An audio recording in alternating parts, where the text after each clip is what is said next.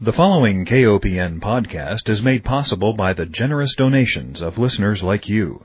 Please consider a donation to listener-supported community radio, KOPN. You can donate securely on our website at kopn.org. Hi, welcome to Food Sleuth Radio, where we help you think beyond your plate. I'm Melinda Hemmelgarn. I'm a registered dietitian and an investigative nutritionist, and I'm really on a mission to help us find food truth. And today I have a marvelous guest, Anna Sophia Joannis, who is the producer-director of a fantastic new film called Fresh, which I had the pleasure of seeing in Kansas City several weeks ago. Anna, welcome. Thank you. Anna, I have a couple of questions about this movie. You know, in Kansas City, you had mentioned that you were really on a mission to create a film about global warming. And something happened, and all of a sudden, a film about food happened. How did that transpire? That's a great question. I think that a couple of things happened. First of all, it became more and more obvious how integrated to our environmental and climate crisis our food system is. As you know, 1/5 of our energy use goes into our food system, the production and distribution of our food. And 1/5 is a lot. People think about cars and we think about coal and industries, but our food system is a big culprit. It's also incredibly not resilient. First, one of the main, I think, issue, for instance, is that 90% of our water is consumed by industrial agriculture. And in a time of climate change, we need a resilient system. We need to be able to continue farming despite change in the weather, and our system is not resilient whatsoever. So I became kind of increasingly aware of how much our food system was a microcosmos of all of the problem. But I think that what I talked about at the panel that you mentioned in Kansas City is that what really changed and what made me go from wanting to make a documentary on global warming to doing a documentary about the sustainable food movement is that I realized that all of the doom and gloom, all of the discussion of the problems really paralyzed me, that I felt angry and I felt scared and I felt disconnected, and that all of that was triggering inactivity on my part, and that I was kind of seeing that reaction in a lot of people, this sense of what's the point of, and then you can finish that sentence if, problems are so complex and big and bigger than me. And what I found out researching, in my research was that there were just unbelievable things going on, really inspiring people and initiative all around the world taking place.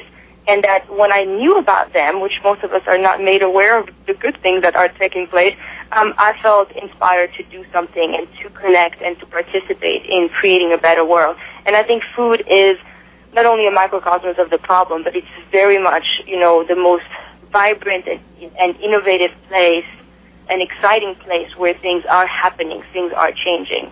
And finally, I know this is a long answer, but the last thing I think is that, when you think about food, it's, we all eat, but it's also incredibly cultural and intimate and immediate, so that our food choices do really affect us, as our health, but also the health of our community. It was just an incredibly logical place to start the conversation. Well, I don't know if you're getting the kind of response that I heard in Kansas City all over the country, but what I hear people saying about your film is that it is indeed inspirational. It gives people a feeling of empowerment that, wait a second, I do have a voice and I can make a difference. And if we're going to see a change, it's got to start from the grassroots, working up to make the policy, but that everything first starts with a conversation. And what better way to start a conversation than around a beautiful film? And the other thing about the film is that it's emotionally uplifting. The music that you chose, the way the camera angles are. I mean, I looked at this as a real work of art. And as a dietitian, of course, my mission is to improve public health. And we've seen such devastation over the past few decades of childhood obesity, of course, being the issue that most of us hear in the news. But we really have to go beyond this, this false notion that if a child is overweight, it's their own darn fault.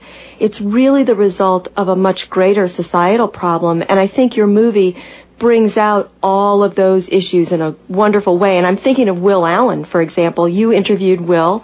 He, of course, I think he was a former basketball player. Is that right? Yes, it is. He's a big guy with a lot of charisma. And here he is, starting with the grassroots literally in Milwaukee with Growing Power and getting people who have literally or traditionally been forced into communities that don't have access to good food, and now they're growing their own food. What was it like to meet with him? What was your experience there? Oh, I think that Will is one of the most inspiring people I've met, in my life. He's a doer, like he comes to life when he's in the greenhouse and he's composting. Yeah. And it's amazing when you can meet someone who can talk with such passion about turning waste into warm food, and how warm are the capable of creating the most fertile of all soil, and you feel excited with him. You've met somebody special. It's amazing to be at a Growing Power workshop because there were like over 100 people from all over the country, from every walk of life, every race, every ethnicity, every economic background and profession. There were nutritionists, there was a nun, there were many people working with youth, there were farmers, small farmers, industrial farmers. I mean, the diversity of people in these workshops are unbelievable. And I looked around the room and I said, oh my goodness, I mean, this man is spreading hope and he's spreading inspiration. And every single one of these people are going to come back from a weekend workshop with Will Allen and do something with it, start something. Whatever it is, that's something. It's like Will is not only planting, literally like the idea of planting seeds in the soil, but he's really planting seeds of inspiration in all of these people, and it was obvious. It was so incredibly inspiring to be in a room and seeing this process happen. And since I've been on the road with the movie, I have met so many people who have been inspired by Will Allen. It's really unbelievable what one man can really truly accomplish. Well, and you bring Will Allen into all of our living rooms and small theaters all over the country. So you're also planting his seeds, and it's almost like a virus. People catch the enthusiasm and they want to replicate it, and they see how easy it is. And don't you love when he sticks his hands in that big pile of earth and pulls out the earthworms? And does he call them his babies, I think, at one point? But these are this is the source of our food, and the fact that we're connecting people back to that source. We've been so disconnected, and it didn't really take that long, Maybe over the past few decades, maybe we remember our grandparents gardening, at least here in this country. And then somehow we were told that we didn't have time to cook, or we didn't have time to have a garden, or that it was old-fashioned, and we needed all this technology, when really the answers to public health and well-being, mentally and physically, I think all lie in the soil. At least that's what I came away with after that interview with him.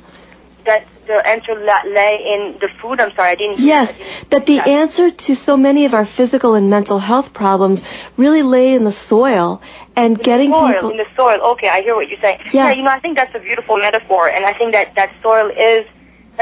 food in my documentary is a metaphor for something much bigger. I think that there was a young man at one of the screenings that after the screening asked me a question. He's like, I never thought food could get me, I forgot how he said it, but basically create such an emotional response in him. He's like, food is not that emotional. Like, what is it about your movie you think that makes it, that did something so emotional to me? And I thought about it and I said, it was a great question or a great response to the movie, because I really don't think of my movie as to be about food. Food is just the entry point.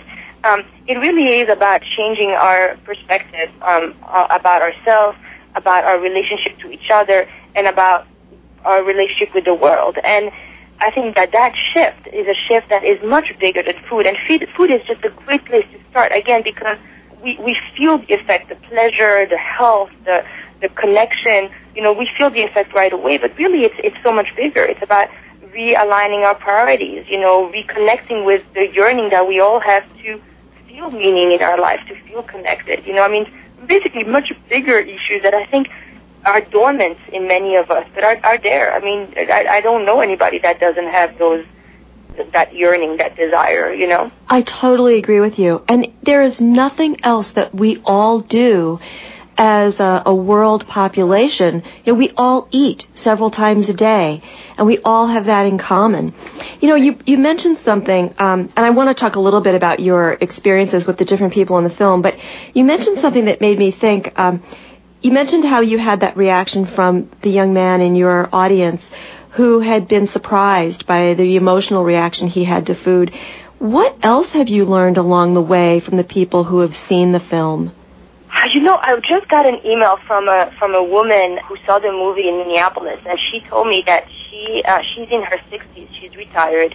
She said that she was working for Cargill for a decade or more, earlier in her life, and basically a big one of the big corporate food corporations. And and she said something about that and that experience and how our food system needs so dramatically to change. And she said, coming out of your movie, I really feel like I want to do something. I really want to somehow contribute. What can I do? And I started connecting with a couple of the organizations that were at your screening and seeing if I can volunteer for them. What else can I do? And I think that for somebody, I think I'm getting a lot of that. People that clearly it's not like I'm creating the care. It's not like I'm making them care about the issue. They've always cared about the issue. They've been aware of something being off for a while, but they're going into action. That what does it take for people to go from knowing they want to do something to actually doing it? To caring about something to then take that step. It's a very difficult step. And so I think that what I'm getting from recognizing from people in the audience is that something happens with not only watching the movie, but watching the movie in a communal setting, watching the movie with a bunch of other people that really trigger that response of being ready to put your values or your desire into action. And this is why we're really pushing hard for only community screenings. We're not selling individual copies of the movie. If you want to see the movie, we encourage you to host a home screening or to host a community screenings because we think that it should be seen. It's a movement, This is not about the movie, and it's not about, us individually. It's really about creating something, about participating in a movement. And I love that approach. I know so many films come out, and we of course have tried to show films before in my professional organization, and we've been held back because of distribution rights. You have such a generous way of promoting this work, and such a genuine way, to have home screenings, the real grassroots of it all. And I was thinking, there's a program that goes into many schools across the country. It's called Channel One. And it does exactly what you talk about. It allows children to see advertisements for products that we wouldn't really necessarily want them to have or use, but commercial products that wouldn't better themselves or the environment. But by showing them in a classroom, there's a different dynamic when people are watching these things together, and it's more powerful. So I was sitting here thinking, oh my gosh, well, this film should be in every classroom in America. We should be inspiring not only the people that come out at a community setting, but what if every humanities teacher or home economics teacher or health teacher or history teacher or agronomy, any subject can partner with the subject matter in this film. Can you imagine? I couldn't agree more with you. We're, it's funny because basically we're doing a grassroots distribution. We believe in it, but it's very difficult financially. And there is a lot of things that we'd like to do that we're building towards, and that that we're relying a lot on basically people's volunteering to help us because we don't have the money to hire a teacher who's specialize in curriculum development and develop lesson plans and help us reach out to classrooms all over the country. But we've been putting the word out, telling people, that we need help developing curriculum. And, I trust that we will develop, really great curriculum to go with the movie. And then, not only through word of mouth, but through, very targeted effort, we will be able to get it into a lot of schools. We're also hoping, and again, somewhat dependent on getting a little bit of money coming in, on organizing very, very ambitious outreach into colleges. Basically, I want to hire students intern all over the country, college students, and have them become the voice of fresh all over the country. So they will organize campus screening, and, there is such great energy on campuses that if we are successful in hiring great young people who are dedicated about these issues and just give them the ability to organize all these screenings all over the country, I think that we'll be able to reach a lot of young people. I agree with you wholeheartedly, and I too recognize the energy that's coming from youth. I think these children of today were born at the right time, at the right moment to save the earth. I've never seen such positive energy moving us towards a more sustainable and, as you say, the great word, resilient food system. Very well chosen. I have to ask you something else. Of course, I have a whole list of questions, as you might imagine, but I happen to know that personally, you are a pregnant woman, and you are soon to have your child, and so you've basically carried this child with you along this journey of producing the film and showing the film. And I wonder, has the film changed the way you eat as a result, and how you think about this new life within you? Yes. The easy answer is yes, it definitely has. I was just talking to Lisa Madison, who's, partnering up with me to distribute Fresh, and excuse me.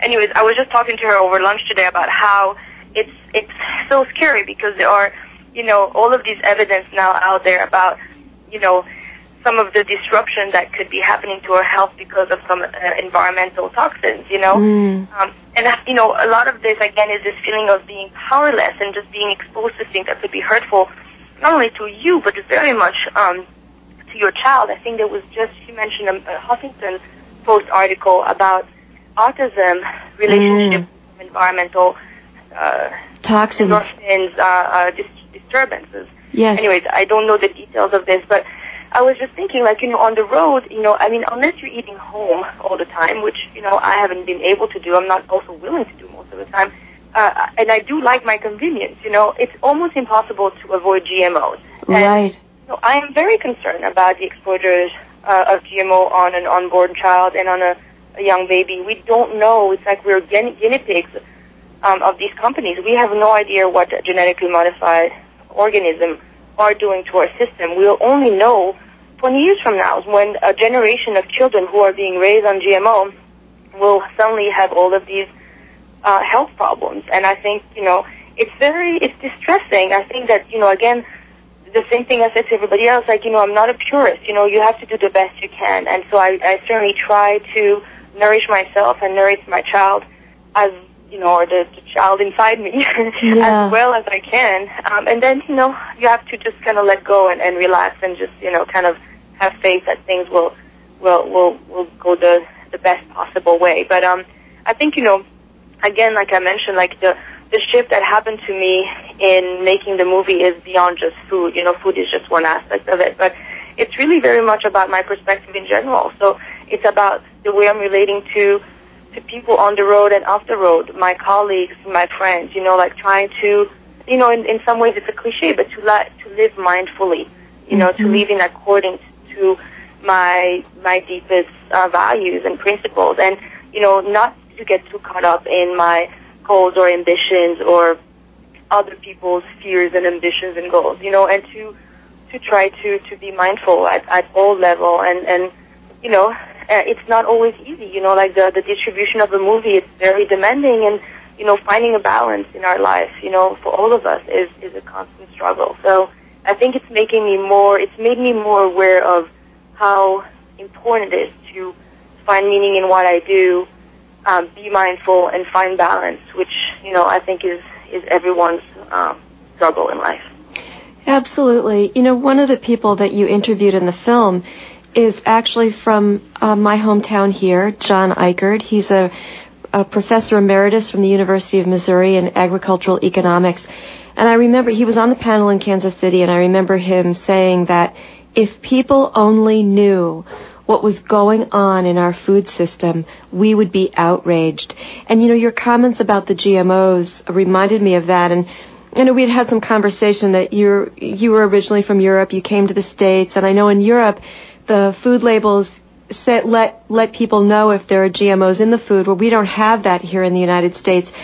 And I can understand your fear very much, in being a mother myself, how important your job is at this time in your life to create the healthiest baby that you can. And for those of us living in the States, not to have that freedom of choice, to be able to look at a label and say, good or bad, I'd like to be able to at least have the freedom to choose a food that doesn't contain the GMOs. And I think that's what John might have been talking about. It's like all of these hidden things that are going on. How do we find the truth? Yeah, I think that question is basically you can't. The answer is, I should say, you can't. And I think that's because we have a system that is the opposite of a transparent and accountable system. And I think that in creating an alternative system, we have to think of transparency and accountability as our key words, almost our gospel. And the only way, really, you can have transparency and accountability is when you have relationship. If you add too many layers between you and your food, especially when those layers are regulations and lawyers, you actually lose transparency, accountability, and therefore safety. And I think that doesn't matter how many FDA supposed to be regulation to protect us, we're not protected, and we've seen that there are so many scares right now, and the food is not safe. And I think that when you know where it comes from, and again, it doesn't mean that you have to know the farmer necessarily. It can mean that you are part of a co-op, and that the co-op people that choose the food, they know, but you trust your co-op. Or it can mean that, you buy fair trade coffee where you know that the coffee roaster goes on a trip once a year to the co-op of farmers in Guatemala that, raise that coffee at a fair price. So he knows how this coffee is raised and that the conditions are humane conditions for the workers and that people are paid fairly. So, it's not necessarily 1 degree of separation. I mean, clearly we live in a complicated world, and I do want the convenience of being able to go to the supermarket, but, the Organic Valley is a great example of a brand that's national, that you can get almost everywhere, and that yet, because it's a co-op of farmers, because they have very specific rules and regulations that they require all of their farmers to abide by, that you can trust.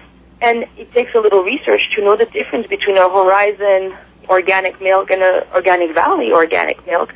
But if you do a little bit of research, you can find out which companies you can trust, which companies are transparent, which people you can work with. And I think that we have to take responsibilities to, a little bit more in our hand to have these relationships so that we can have transparency and accountability. Absolutely. The two words, transparency and accountability, really, that's the American way. And I think that what you've done with the film is that you've shown us, not only have you given us inspiration, but I think the film empowers us. We see regular kind of folks making a difference, making a change. And I think that accumulatively, we will see a tremendous change if we stick with it. And if we say, you know what, he can do it, I can do it.